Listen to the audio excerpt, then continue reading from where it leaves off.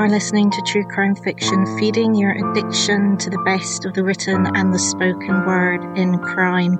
If you would like to support the podcast, you can do so for as little as £1 at patreon.com/truecrimefiction. This week in The Guardian, the excellent Nancy Jo Sales tried to answer the question, why do women like true crime so much? In it, Sales suggests that possibly one of the reasons is the rise in dating apps and the challenges in navigating a dating world where women still fundamentally feel as though there is much danger. The fact that Sales currently has a book about dating apps out, I am sure only has a small thing to do with this question popping up again. It's not the first or even the second time that this question has been asked. In fact, a quick online search will show upwards of 17 million articles on the subject. Each article asking this question also tries to answer it, and the answers are many. It is because women are trying to find ways not to be victims. They want to learn what to look out for as a means of self-protection. It is a trauma response and a means of soothing oneself. Most of the answers centering on the real or perceived threat of violence or coercion. However, although these articles are thoughtful about the reality of women's experience of existing, and there is nothing puerile in what they point out, women have always had a tricky tightrope to walk, but every single article seems to be missing what is really the point here. This question, whoever asks it, is missing the gargantuan ancient forest for the trees. Rather than asking why women are so interested in true crime, we should be asking, why are you surprised women are interested in true crime? Would we at any point ask, why are humans interested in other humans' behaviour? The answer is plainly no. As humans, we are terribly curious about what we and others do and why we do it, and going into the metaphysical questions of what these behaviours mean. Learning about others, even if their behaviour is aberrant, always helps us also learn about ourselves. It is a never-ending quest for meaning which humanity has indulged in since it first created art, and interest in true crime is just another iteration on a many-branching path of greater understanding, which has been branching in different directions for millennia. This answer, like so many of the best answers, does not answer anything as much as it begs more questions. If people are so surprised that women like and enjoy true crime, what do they expect women to be reading or listening to? Romance, chick lit, self-development, all genres which can be enjoyed alongside true crime, as women have the capacity to read more than one type of book or listen to more than one type of podcast at a time.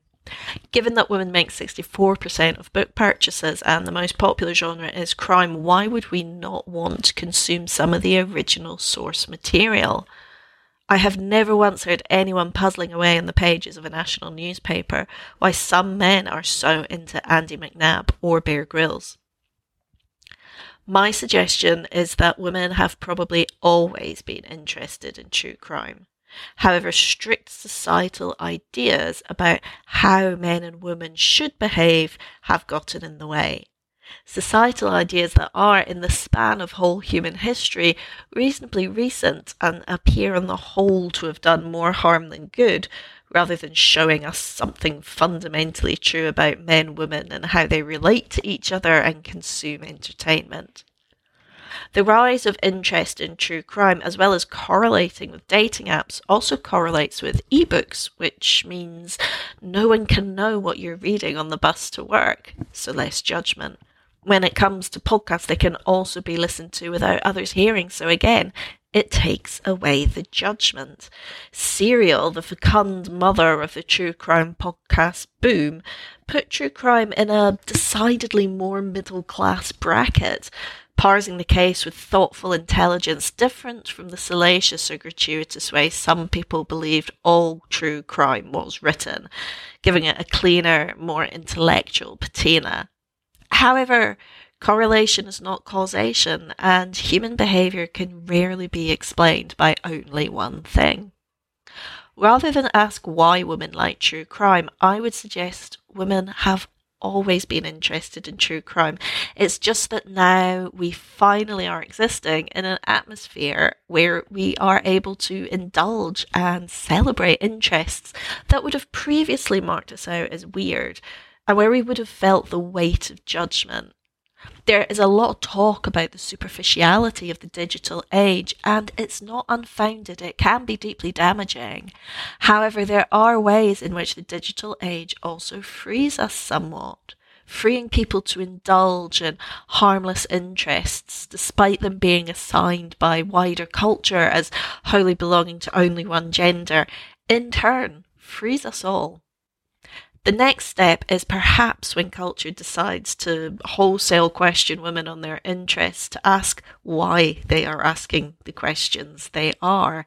And if the questions themselves are sexist, reducing women to a homogenous mass, and then throwing up their hands in surprise when not all women are into kittens, rainbows, and unicorns.